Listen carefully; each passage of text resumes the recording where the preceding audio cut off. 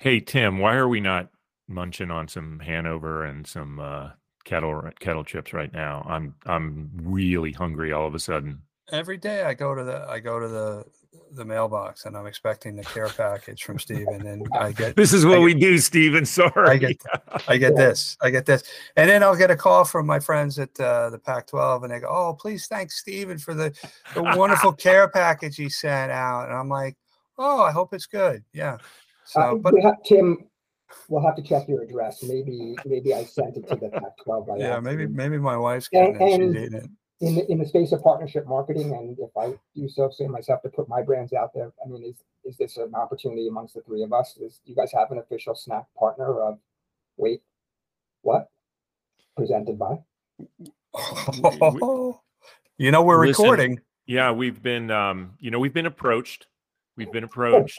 Haven't seen anything yet, quite honestly, and we're waiting also for the right brand, alliance. It's got to be a brand fit. It's got to be a brand fit, and the money's got to be right. I'm feeling pretty good about this one right now, but I think the money can be right and the brand fit can be right. It's really going to come down to a question of values. Value or values? Because we have neither.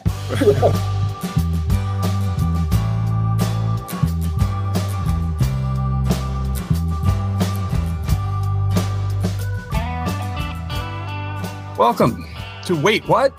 Sports Biz Chat with DP and McGee, the podcast where we take an oftentimes irreverent, sometimes cynical, and even a sometimes serious look at the business of sports. I'm your co-host, Tim McGee. And I'm David Parro. David, what's on your mind today? Well, as we never do, we don't have a shortage of things to talk about today, do we? I do want to give a quick shout out to the Roger Federer and his retirement. We spent a lot of time during U.S. Open talking about Serena as the GOAT saying farewell at the U.S. Open. And Federer didn't get his Grand Slam to say goodbye at, but he did have what I actually think might have been an even cooler way to go out. And that was surrounded by other great players having a chance to end his career side by side with Rafa Nadal. In a Laver Cup match with other great players, both from the international side and from the Euro side, playing in this competition known as the Laver Cup. And included in that group of players was Novak Djokovic. So you had the three people in the discussion of GOATs there on site playing at a tournament named after the other guy, Rod Laver, who is in consideration of GOAT status. And it really ended up being an amazing moment. They lost to two Americans, Francis Tiafoe and Jack Sock, in a doubles match. But the touching farewell at the end of it was just something that just, makes me feel kind of lucky that we're in this business, because it just was one of those great moments. Yeah. So, right there between them, you've got 63 Grand Slam titles between Djokovic, Nadal, and Federer. Wait, what? Did you just do that math? That was impressive. Yeah, 22, 21, and 20, right? If you want to know my methodology, I took 20 times 3 and then 2 plus 1. And then add Laver in? I don't know how many. Okay. Those three are the most. So yeah. Federer at 41 years of age with 20 Grand Slams and not having that last chance to compete in one, which was the one thing that was a bummer.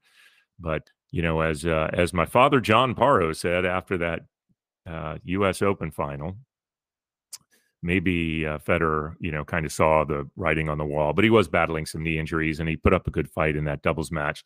And just seeing him alongside Rafa, and just the emotion poured out by all these other players really, really, really was cool. Yeah. To see guys who competed so ferociously against one another to be like that is great. And, listen, Serena has alluded in a couple of interviews. I think in the most recent one I heard about, she alluded to, saying, well, Tom Brady got it right, or Tom Brady wasn't retired very long. So, her competitive juices may not have been squeezed out of her yet. I think she may make a comeback. Now, whether or not she, can compete at the level she did before, maybe she just needs to get healthy. I don't know. Yeah, you may be right. I think the thing that And the reason we cover this, in addition to the fact that these people have just impacted the sports world, and particularly their sport of tennis, for such a long time, is that they're going to be forces in the business space. I think Serena already is. Federer already is. He has his own brand. You know, he had that apparel kind of fight with Nike in the past, and now he's on to his own things. And so these guys are going to be forces in the business world. I think not just in tennis, but even broader. And they're two great examples of what the modern day athlete that achieves that level of success, I think, can do. Yeah, Serena Williams in particular is going to have tremendous post-playing success as a businesswoman. Mm. I have no doubt about that whatsoever.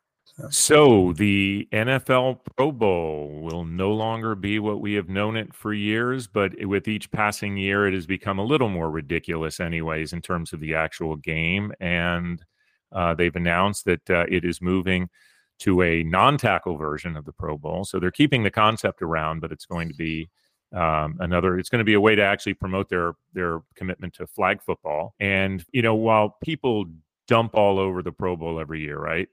Every time it comes up, but you know what? People watch it. It actually does a number that a lot of sports would be envious of. Last year, drawing an average of 6.7 million viewers. So I'm intrigued by this direction. I think that they could have done bolder things over time, but they finally made the move to make this switch, and it's going to be interesting to see where it goes. Yeah, the only Major League All-Star game that's played after the regular season, one in which, you know, people can get hurt, right? Because you have to tackle somebody, right? You can't let, you know, so this whole idea of flag football is interesting, as you said. And probably the least surprising bit of news, Peyton Manning is going to be involved. Right. Is there anything that guy's not involved with right now? No. I saw a good thing last night or today about the Manning cast, which I enjoyed a little bit last night during the Cowboys. I didn't particularly care for it. I thought they were talking over each other. They're not the seasoned professionals that you and I are when it comes to respecting one another on a microphone. Right. You and I just talk over each other. We never do it to a guest. Correct. I think that is the problem with this. And when I say I enjoyed it, meaning I turned to it for a little bit last night. So I said it like a server might say, "Are you still enjoying your steak, Mr. McGee?" Instead of saying, "Are you still working on your, having worked in the food service business, I know these things." Anyway, I think that's a problem, and they've got to figure out a way to get that straightened out because you just miss too much of the game. It didn't have that same flow, even though I think the analysis tends to be great and it's a fun idea. So hopefully they'll get some of that stuff worked out. Listen, they get points just for Peyton wearing the Chad Powers T-shirt at the beginning. Yeah, no, these guys have just become unbelievable machines, right? Eli's personality is really, he's taken advantage of everything that people used to tease him about with his personality, and they just listen. These guys have a certain degree of charm and honestly talent when it comes to this. On the other side of the camera stuff. And they just also happen to be really great, talented quarterbacks playing at a very high level for a long time in their career.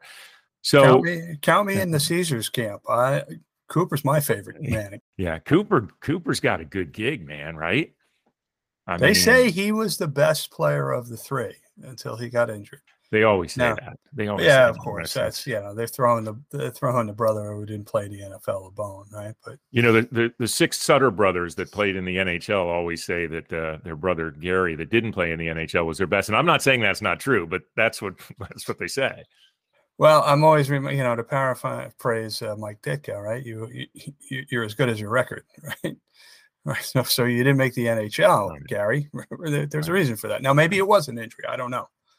Yeah. Well, they somebody had to stay and work the farm that the Sutters own. Those guys are just amazing and hard workers. We'll talk about the Sutters at some point on the show. We could do a whole episode on those guys. We could. A couple of them won Stanley Cups with the Islanders, Dwayne and Brent. Yeah, I've gotten to be friends with Rich, and just a great guy and a very amazing family. Going back to the Pro Bowl for a second, we were actually in talks. I think I can say this. Can I say this? It's been a Sure. while. We actually talked to them about doing the Your Call football concept, where fans, not necessarily every play, but could call a play. It was the perfect scenario for it. And obviously the technology was there to do it. So it was a very fascinating conversation. They always did have this struggle of what was this thing going to be. And listen, maybe they've landed on something that's going to be just right for everybody. And something that's a little more than just what it ends up on television in terms of the activities that surround it. Yeah, I think it'll drive good numbers this year. Whether or not those are sustainable will remain to be seen. And hopefully we still have a podcast, a year and a quarter from now, and we can talk about the second annual flag football Pro Bowl. You got anything you need to tell me about? Well, our contract's going to be up, so we're going to be renegotiating now. That's true, but we are booked pretty far out, so that's right. Yeah, notwithstanding the cancellations we've gotten, I'm not bitter. I'm not bitter at all. But we've got a great guest today. We'll make that up. Yes, we do. Yes, we do. But speaking of guys who couldn't retire, right? Serena Williams, talking about the Pro Bowl, played in many. We can't let this episode go by without talking about Brett Favre.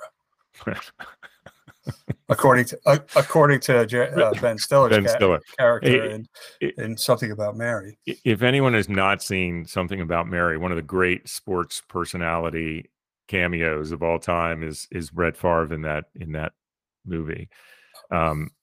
It's a favorite movie of mine. I think it's quite funny, and but Brett seems to get himself in some issues, and this is a bad one. This no doubt has tarnished a legacy that had been tarnished before when they first started investigating some of this payment situation that was going on.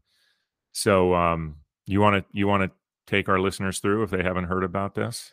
Well, I'm happy to start. You can fill in the gaps. So let's start with the fact that Brett Favre has a estimated net worth of $100 million, right?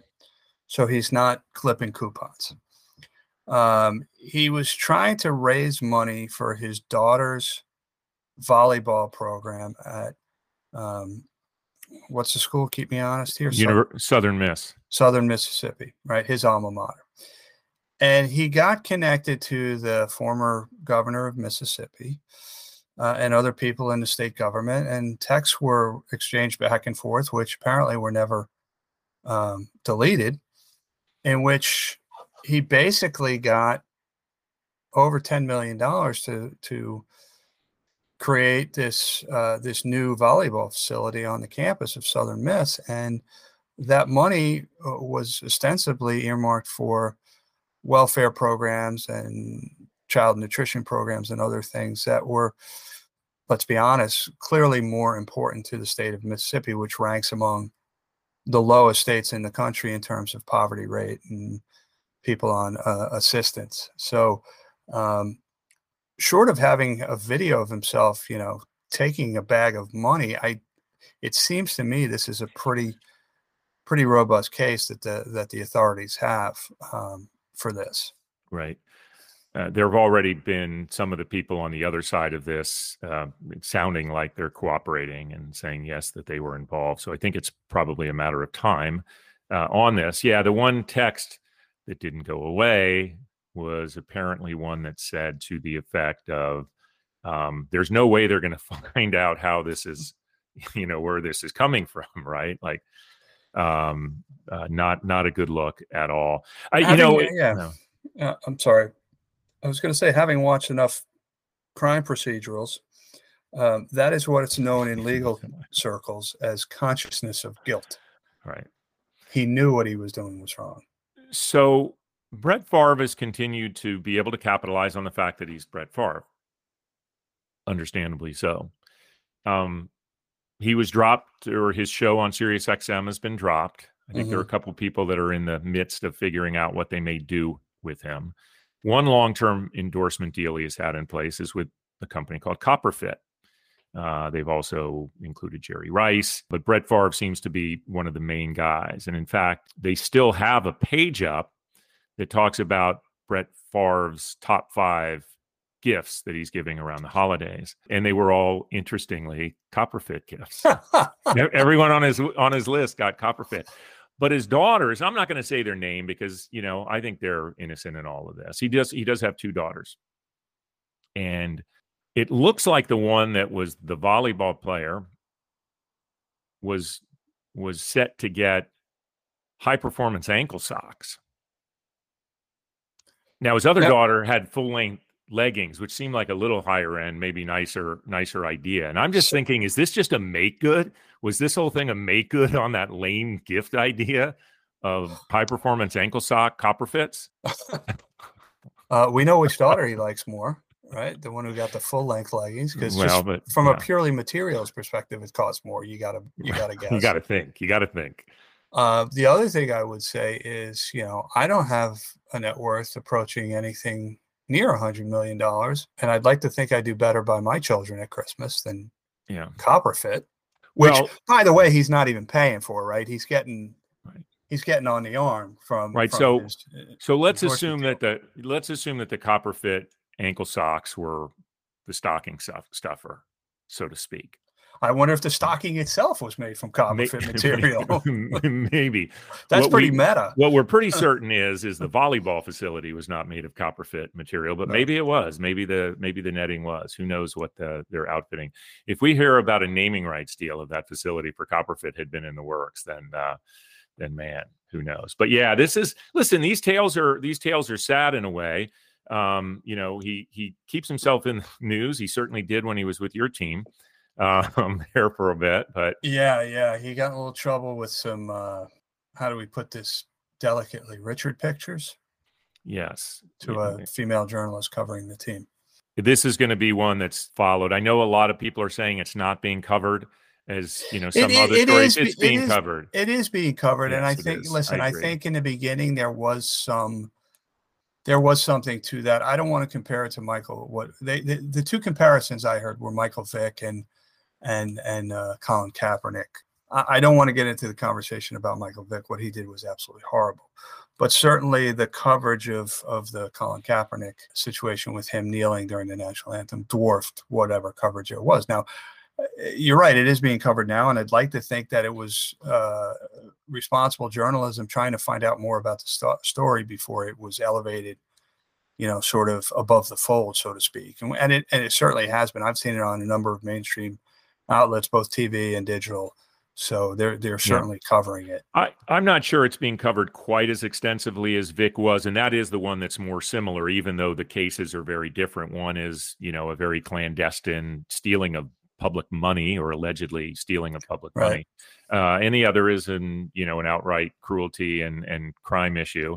Both awful but similar, meaning they're crimes, or alleged crimes. And in the case of Michael Vick, it was an actual crime, right? And he did time, for which he paid the penalty. Yes, I do think there's a certain aspect to the Michael Vick case is that people care about animals, right? People love animals, so that had a certain amount of it. Sure. I don't want to call what Favre is doing, assuming he's found guilty, a victimless crime, because that money, as we said earlier, should have been going to welfare programs and child nutrition programs and things like that. So we can't say it was victimless. Yeah, I think the idea of any sort of misappropriation or stealing of public monies that are earmarked particularly for underserved needs is never a victimless crime. So right. We'll be reported as such. As we say on this podcast, stay tuned. Watch this space. Want to do a spotlight on sponsorship? Sure. And I realized that we were supposed to cover the Brett Favre thing under sponsorship spotlight. That's okay. So I stole your thunder. We hit it. Yeah. All right. Okay. We got it. Sorry. I was just going to talk a little about the Copperfit stuff. Yeah. Copperfit's getting a lot. Copperfit might need to step in and sponsor the show. We've given them a lot of coverage today, haven't we? You think that's going to happen? No. Although I could use their product, creaking like I do when I get out of bed in the morning. How do we feel about these sponsorship deals? What's in your spotlight? So we have a new sponsor of the NFL halftime show, Pepsi, who has been a longtime partner of the show, and went out with a heck of a bang with this past season's Super Bowl. Apple Music is replacing Pepsi as the halftime sponsor, and Rihanna is coming back after being a bit away for a bit to headline the show. Yeah, so $50 million per year reported. I'll be very interested to see how Apple Music drives people back to their platform and drives adoption of their service. Interesting story about Rihanna. When she was a young woman, I believe she was 18 or 19 years old, and I was running sponsorships for Singular. We had a program called Singular Sounds Live, where we would do small, intimate concerts with up-and-coming artists, and we would take that content and we would make it available on mobile. We would, if you remember, ringtones and ringback tones. That was a significant driver of revenue back in the day for Singular. And we did a concert with a young Rihanna. I believe she was 18 or 19, at the Final Four in Indianapolis at a club that was 21 and over. And so what we did with the club is she had to stay in her RV out back until she came on to perform. She performed her set and then went back to the RV and did her meet and greets and things like that. So I can honestly say I knew her when. Wow. And apparently she was asked to do the halftime show in 2020 and turned it down in solidarity with Kaepernick. I did not know that. That's interesting. I just learned that. I wonder if she went back to him and discussed it with him, or if she made her statement and that was it. It would be curious. The first name I had heard associated with the halftime show was Taylor Swift. Right. But I don't know how serious that was or how close they were to signing her. But I think Rihanna's certainly got a body of work that will be, make for a fun show. Well, listen, it's Apple Music as the sponsor. Some people have speculated that she, whether she's going to have other artists perform. I have to think that there will be other artists there. There usually are. Yeah, guests and so forth. Yeah, so we'll see. I mean, I think Apple's going to hit it out of the park, and they're going to, have a lot surrounding this in terms of promoting the service. Additionally, as we know and have talked about a lot on the show, Apple is still in contention. Many people say the lead contender in the NFL Sunday Ticket package. Which is now, we thought this was going to be announced months ago, and it hasn't been. And now we hear that those discussions are still ongoing. So we don't know when that's going to be announced, but this certainly seems that it could lead to a big Apple presence across the NFL. I don't think they'll wait that long to necessarily announce it until the Super Bowl, if they do end up getting it. But it does seem convenient that a lot of big things could be coming around Apple and the NFL. And hats off to Renee Anderson and her team for getting a replacement for a sponsor, Pepsi, that has done big things with the halftime show. Yeah, I don't think there's a sponsorship salespeople Hall of Fame, but she's a first ballot person, given her body of work at the NFL. And not to mention all the work she did at the AFL that she told us about, including getting dry cleaning for the commissioner at the time. She really readily told that story. Yeah, she did. But, and mark my words here, I like to make predictions, right? There will be a fair number of people who complain about Rihanna's show, right? Either the music stinks or her costume's inappropriate. And what I would say is I had a sign that I put up on my wall next to me when I worked on the brand side, which is, "You are not the target audience." I don't know why I do it, because it's somewhat painful, but I'll go to Twitter just to see what the general reaction is. But that's where people just vent and say stuff. So it's, you'll see a lot of positives on that, but we'll definitely see a lot. Worst show I've ever seen. Never watching the halftime show again, or whatever. Right. The same people will say, who are complaining, will say, bring back the Black Eyed Peas. Right. It's like watching the Oscars or the Grammys or the Emmys, any of the award shows that get, it's like, this is why I don't watch award shows anymore. Well, obviously you're watching right now. So what are you talking about? Yeah. Can I just put in a plug for the guys in the production of the NFL? Can you bring back Up With People? Yeah. That's right? that was wholesome family It, entertainment back it when we were was. kids. It was. Well, listen, we've gone through all of those kind of legendary classic rock acts that are still around. Some still touring, some not. But I feel lucky because I've seen a lot. I was at Michael Jackson in Pasadena. I was Wow. at Prince in Miami, and those were two of the best. Yeah, I saw sure. Springsteen in Tampa. I saw the Yeah. Black Eyed Peas in Dallas. I'm sorry, North Texas. Yeah, North Texas. One other quick sponsor story: Texas Tech beat Texas this week. Mm-hmm. And I think it was basically just proof that maybe Texas wasn't as good as we thought they were at the opening of the season. But the fans stormed the field, and the conference, the Big 12. I don't know if this is first act of Brett, but they fined him $50,000 after the fans stormed the field following the game.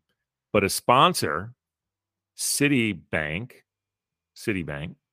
I don't know if that's City. It's not City. It's Citibank. Stepped up and is paying the fine. So that's what sponsors can do. That's I don't know. That's like fining a school for a pep rally or for trying to steal another school's mascot. Yeah, it seems odd. Other than I guess they felt it's maybe it's like a safety issue. Maybe rather maybe than losing Yeah. than losing institutional control of their recruiting and so forth, they lost control of their ability to keep players and coaches and staff safe. So I understand the reprimand, but the $50,000 fine did seem a little odd. But sponsor swooped in and said, "We got it. We got it." And we got it a break. That didn't really work. Oh, I think it did. What are you talking about? Is it time for a break as we get ready for our guest? We're keeping all of this in. This is too good. Yes, it's time for a break. We'll be right back. It's time for our guest. So we are really pleased to have our next guest. Stephen Chris is the Vice President of Digital Commerce and Omni-Shopper Marketing for Campbell Snacks. Stephen and I have known each other for nearly 25 years as colleagues, as my client, and most importantly, as one of my closest friends. He's had stops along the way with agencies like Contemporary Marketing before embarking on a really long and successful career in the CPG world with Nabisco, Kraft, Mondelez, Pinnacle Foods, Tops, and most recently Campbell. So, Stephen, welcome to the show. Tim, David, thanks for having me. It's great to be here. So let's get. Oh, I'm sorry. No, I was just waiting to see if you were going to use the friend terminology as part of the intro as well. So appreciate that. Of course. So let's get started. You like to use the term playing in culture when you talk about your approach to partnerships. What do you mean by playing in culture, and how do you do it? Listen, the world moves incredibly fast, and there's an incredible amount. I don't have to preach this to you guys or even to your audience, is the amount of clutter that is out there. And if you, from a brand perspective, you need to be a part of culture. You need to be a part of water cooler. You need to be a part of TikTok, and you need to be a part of the social trends and perspective and the day-to-day conversations around the dining room table and what used to be commuting or et cetera. And that's my first lens, Tim, David, through putting our brands on bigger stages and what people are interested in. I think where I've over the years have formalized that to often what brands do in the chair that I sit in is interrupting consumers and shoppers in their day-to-day journey, in my case, in their path to getting them to go to retail, whether it's a physical brick and mortar store or the digital shelf, to being part of culture of what they're really interested in. And I think that's the magic, as opposed to interrupting, which we do, all of us do, and should continue to do. But when you can make a brand like Goldfish be something that consumers and people around us are interested in, as opposed to interrupting, I think that's really what being a part of and playing in culture means to me. Stephen, let's take a little step back and maybe even address this from a slightly broader way. When you look at your approach to partnerships at Campbell Snacks, what is the overall approach? How are you looking at it? Are you looking at it in its totality as a division, or brand by brand? And then what are the things that you're measuring the success of those partnerships on? Yes to all, David, although yes doesn't answer the KPI question specifically. I've been blessed with the ability to join Campbell's about 18 months ago. This is a company of iconic brands that is split into two divisions, a meals and beverage division, which is mostly what people think of when they think of Campbell's, and our soup division, and where I spend 100% of my time, which is on our snack side of the business. Cookies and crackers under the Pepperidge Farm umbrella, salted chips in Kettle and Cape Cod and Snyder's of Hanover pretzels, etc. Amazing brands are in our cupboards, we grew up with, and dare I say part of, or should be part of, culture. However, when I joined, and even though this is a 150-year-old company, not a lot of history or muscle, if you will, with these brands in the partnership marketing space, sports, entertainment, culture. And going back to the earlier question from Tim, I think these iconic brands deserve, because they are amazing brands that elevate and take your snacking consumption up a notch, we believe. So the first is, let's build the muscles here at Campbell Snacks for these iconic brands who deserve to be on bigger stages. And that's about maybe not necessarily at my first year jumping into the deep end of the pool, but creating some partnerships that are strategically aligned with who we are from values as an organization and what our brands are trying to do, and connecting and being interesting for our consumers and shoppers. Creating that confidence, building that rigor behind KPIs to build the organization understanding, and take the organization, which has traditionally not been played in this space, to build the confidence for them to come along the journey. And so we've begun to stick our toe in the water and in some spaces that are quite interesting, and we'll build, and then maybe we'll swing for the fences in short order. Hey, Tim, why are we not munching on some Hanover and some kettle chips right now? I'm really hungry all of a sudden. Every day I go to the mailbox and I'm expecting the care package from Steven, and I get this is what we do, Steven. Sorry. I get this. And then I'll get a call from my friends at the Pac-12, and they go, "Oh, please thank Steven for the wonderful care package he sent out." And I'm like, "Oh, I hope it's good." Yeah. So, but Tim, we'll have to check your address. Maybe I sent it to the Pac-12 by accident. maybe my wife's getting it. She's eating it. In the space of partnership marketing, and if I do so say myself to put my brands out there, I mean, is this an opportunity amongst the three of us? Do you guys have an official snack partner of Wait, what? Presented by? We're recording. Yeah, we've been approached. Haven't seen anything yet, quite honestly, and we're waiting also for the right brand, alliance. It's got to be a brand fit. It's got to be a brand fit, and the money's got to be right. I'm feeling pretty good about this one right now, but I think the money can be right and the brand fit can be right. It's really going to come down to a question of values. Value or values, because we have neither. True story, David. When Stephen was at Tops and he asked me to help him with a strategy project, he said, "Would you be willing to get paid in cards?" And he was half joking in the question, right? Because he didn't have a big budget. And I did not answer right away. but I got paid in cash, not. Well, the amount that you talk about trading cards on this, I can see why that might have been something you thought about for sure. Yeah. I get it. I mean, that's you. I wouldn't have done that, but. Well, I called the bank and they said they would not accept payment for the mortgage in terms of trading cards. So that sort of sealed the deal with that. But we digress.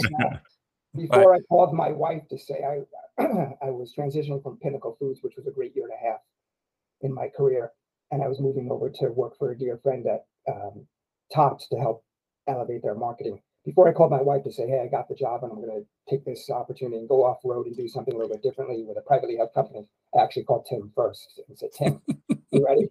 we're going into the card business." And so this should be fun. And so we did have a good time for a year. So let's talk about another good time we had in our respective careers. When you were at what was then Kraft, right, which ultimately morphed into Mondelez, you came to us at IMG and said, "I want to get involved in a bowl sponsorship, but I want to do it differently than anybody else has ever done it. And in fact, then what became of that conversation was the Kraft Fight Hunger Bowl, which I believe, and nobody has proven me wrong, that was the first ever bowl entitlement in support of a charitable endeavor. So take us back to sort of the genesis of that idea, and how did you measure success in that bowl sponsorship? Tim, it's a highlight in my 25 plus year career in the space, and with you and many other supporters. By no means, I mean, I had the pleasure of leading the initiative, but we had a lot of people in the village who went along that journey.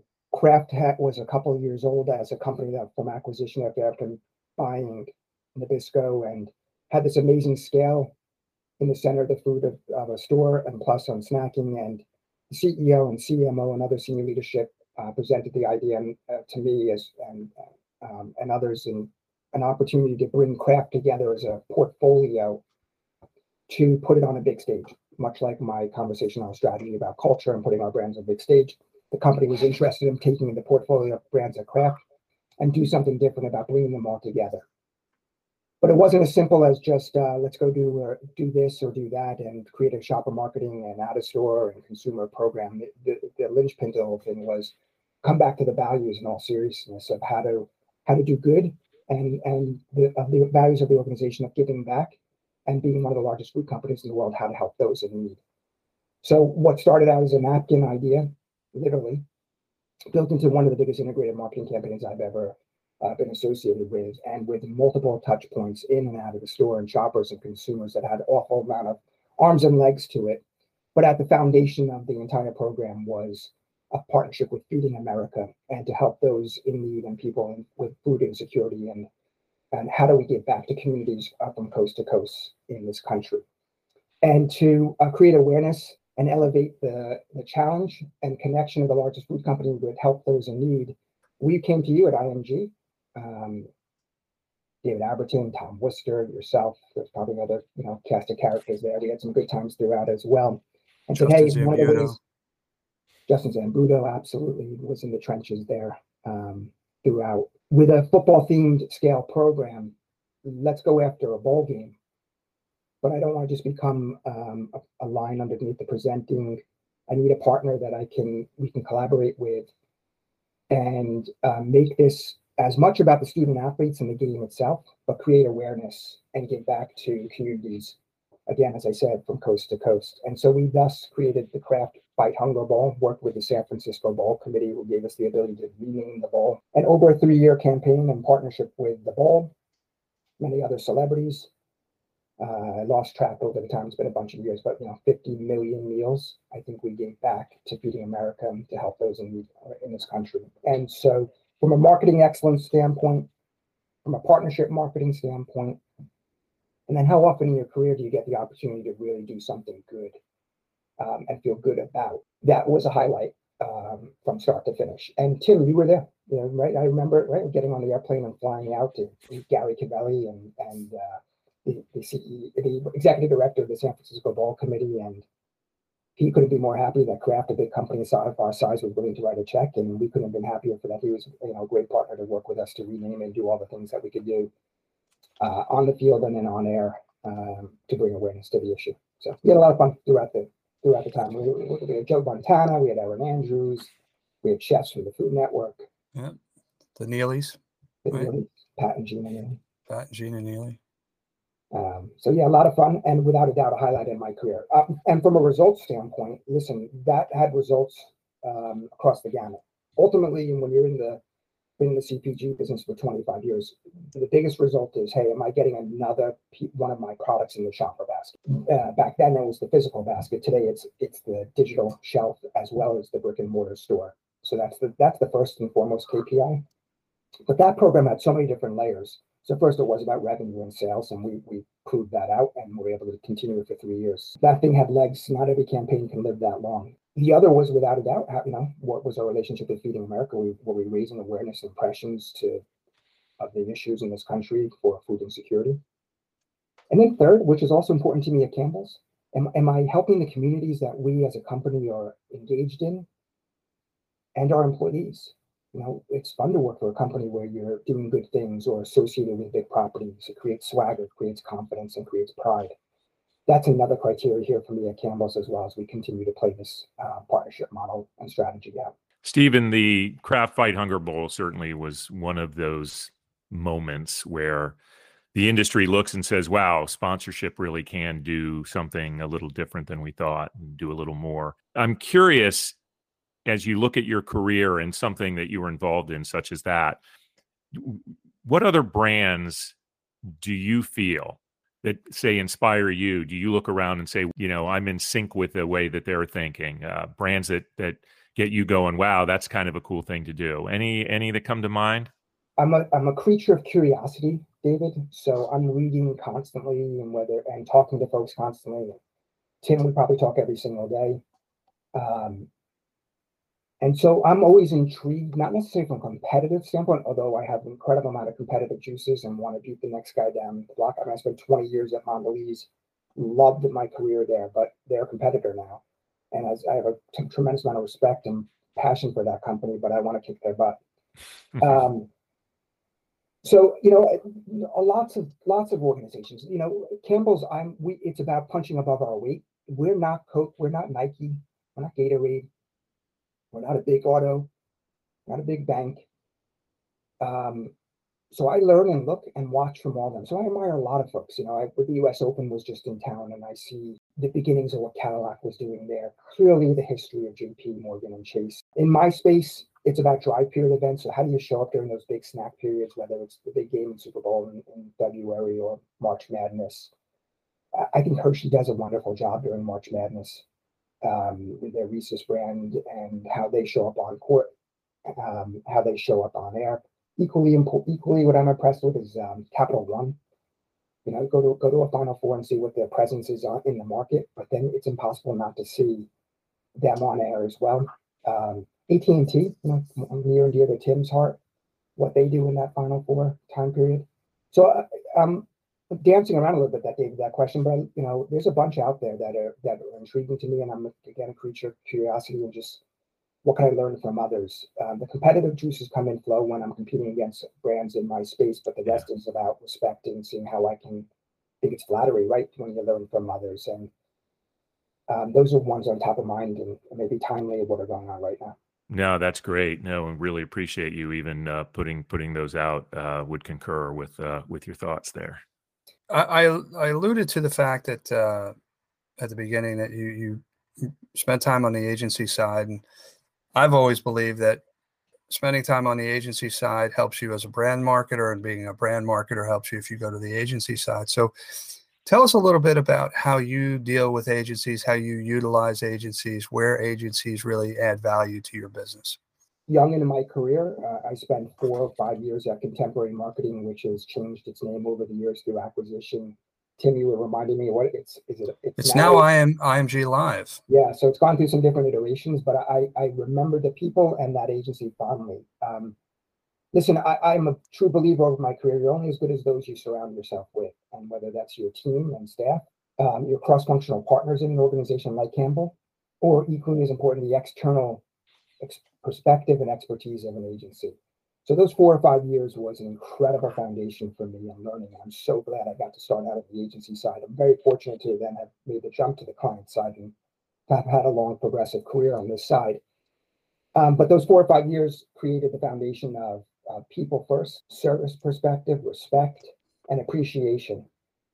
The other is listen, we're so internally focused when you get caught up in the day-to-day of a big company that you lose perspective of the external world, and especially with COVID in the past 3 to 5 years, 3 years, I should say, and how much we've spent time internally. But agencies have an external perspective and bring different points of view. It's diversity of thought, diversity of expertise. And so I rely heavily on, and I don't have turf. Listen, we're all in it together. That good idea can come from anywhere, and have some really, really good agencies that work with me at Campbell. My customer shopper marketing agency, the Mars agency out of Detroit, is critical to my success and important to my day-to-day. Our media is run by Spark, part of Publicis.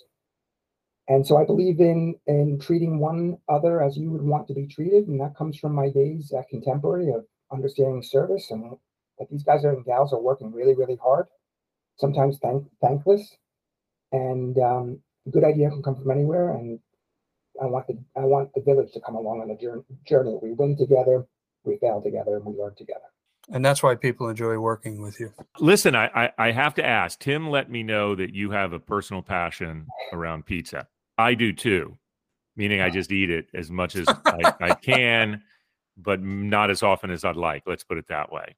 So give us a little insight, and for our listeners, how you're going about growing that part of your personal brand, and what type of things are you putting out in terms of content? It's been an awesome 6+ months since I've been doing this. I mean, first off, the conversation starts with the word pizza. So, I mean, it's not. Can it end there too? Yeah, it's not a bad way to start a conversation in any setting. I won't belabor this or bore your audience or you guys with it. It actually started as a way to connect with my daughter, who just turned 18, and the two of us going to lots of different pizzerias, and my niece saying, "Hey, why are you not capturing this? You know, Uncle Stephen, been in marketing for a long time. Why are you not putting this on social media, Instagram and TikTok and so forth and so on?" I said, "Yeah, why not?" And so I looked at my daughter, "Will we do this together?" She said, "I'm in if you're in." So we created this site called All About the Slice.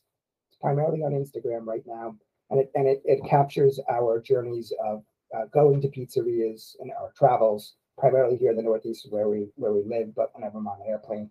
And then the backyard journey as I started to cook and make pizzas at home.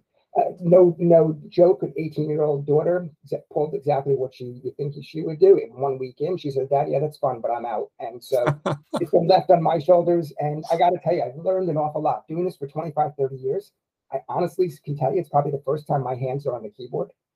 Learning how to create content, learning how to put things up on social media, sync music to it, learn what works, what doesn't work. I rely on so many other people over 20, 30 years in putting brand content out there. It's the first time that I'm doing it. So, hey, even at this age, and I don't want to age myself, but I'm learning, having fun, talking about pizza. Good for you. And am I going to retire early based on this? I don't know. Maybe this show, this podcast today will help drive the monetization of this thing. We'll see where it goes, but in between time, I have a lot of fun and with it, and it's been growing. So we've been growing followers, we're growing impressions, we're growing video views, and we'll see where it takes us. Well, good for you, and congrats on that. You have a new follower in me across all your channels. So my board of directors I got to plug it again. All About the Slice on Instagram, coming on TikTok soon. All right. So before we let you go, Stephen, we have two questions we like to ask all our guests. The first one: where'd your career get started? Where'd you start it? I'm incredibly fortunate and very lucky. As a family member introduced me, I graduated an undergrad degree put myself through school at SUNY Albany, graduated in 1989. And a family member introduced me to somebody in the sports business. Again, not to belabor this, my dad was in the legal field, and I grew up around USA Track and Field. He was the number 2 guy at USA Track and Field. And he actually, and some others, through networking, and it's the biggest advice I can give folks is curiosity and networking. You never know where that's going to take you. And so through some luck and some connections, I got to spend 4 or 5 years right out of school working for an organization called the New York City Sports Commission.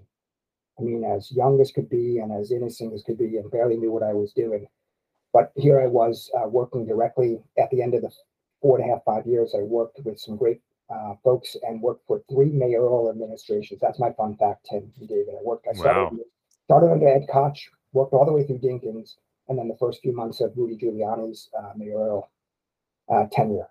And in all aspects of sports, primarily business development, primarily bringing sports programming to the city of New York. It was early in the days of cities having a sports commission.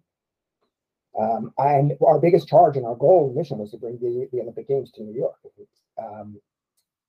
I got part of my resume and really, really proud moments back then is I helped write the bid for the 1998 Goodwill Games. So if you remember that property, it was a Ted Turner property created coming out of the 1980 boycott, of the Olympics, and he created a made-for-television Olympic lookalike. And so it was a big process. I wrote it. We successfully won the bid, but that was one of many different things that we did in the sports space. Had a blast, learned a lot, traveled a lot at a very young age. And that was my start. Okay. And then you mentioned your advice: be curious and network. You know, you'd be surprised in how many people want to help each other, whether it's new or you find yourselves looking for a new chapter in your career. And you got to dial down that voice in your head, whether you're young or you're older. And the networking is incredibly impactful. This person can introduce me to that person or 3 other people. And before you know it, you're talking to lots of different folks and your name is getting out there. And so I think networking, Tim, to your question, is incredibly powerful and not to be underestimated. And then be a sponge of curiosity. I think both have stayed with me to this day. I read as much as I can, as I said before. I'm a sponge of culture. And I try to, keep in touch with as many folks as I can on a regular basis to keep my name and network out there. You just never know what good ideas is going to come or good opportunities. And so those are the 2 biggest pieces of advice I'd probably give to some new folks coming in. Great advice. Some great stories. Some great insights to playing in culture. Stephen, we can't thank you enough for being on the show. Thank you. Really appreciate it, Stephen. Yeah, thanks, guys. I hope you'll let me know the ratings question after, if I drove them down or drove them up, or I drove another follower to my pizza site. So we'll see how it plays out. Okay. You got it. Take care. Thanks, guys. Be well.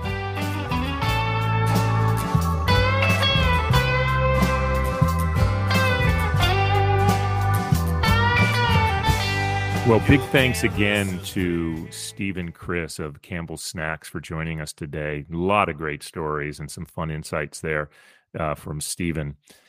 It is that time in the show where we like to take a quick peek ahead to see what is worthy of our attention. Tim, what do you have your eye on? We talked extensively about Robert Sarver and the situation with the Phoenix Suns. And since we were last on the air, it's been announced that he was going to sell the club. Now, he only owns 35% of the organization that owns the Phoenix Suns and the Phoenix Mercury, but apparently he has a controlling interest and is able to sell it. So I'll be very curious to see who emerges as a buyer. The 3 names that I've heard so far, Jeff Bezos, Robert Iger, the former chairman of Disney, and Larry Ellison of Oracle. So we'll see where that goes. You think they have the money to do that? Yeah, I think so.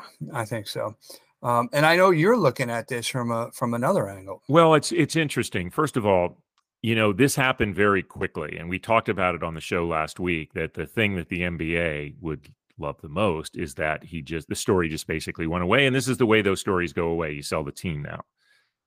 I think that this is the ending that I think everybody probably wanted, other than those that may feel that Robert Sarver shouldn't be able to benefit so much from being able to sell the team, which he will obviously make a lot of money. But that's where looks like it's going to go.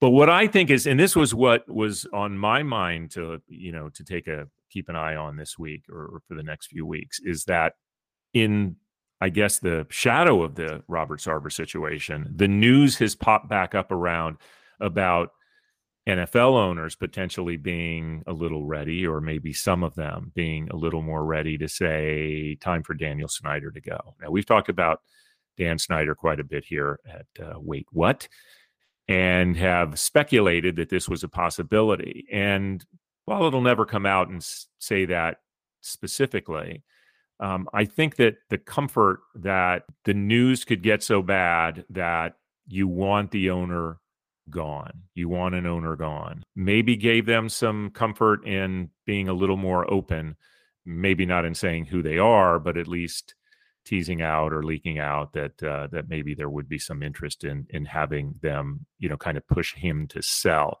Now, this is in light. There are multiple investigations going on. Congress has an investigation. Obviously, the NFL continues to look while they stay pretty mum on anything coming down. And I'm guessing the thought is that some of the info out could be pretty damaging. So it'll be a very interesting one to watch. And that was actually the thing that I wanted to keep my eye on here. Never a dull moment. Never a dull moment indeed. Well, that brings us to the end of another episode of Wait, What?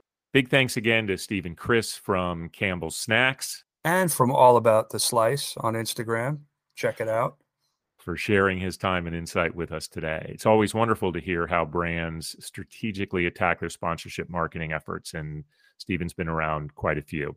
Importantly, a big thanks to all of you for listening and making this such a fun experience for us every week. So be sure to follow us on your favorite podcast platforms, as well as on Twitter, LinkedIn, YouTube, and now on Instagram, so you don't miss anything from the show. And of course, please share if you're inclined. Until next week, I'm DP. He's McGee. We'll talk soon.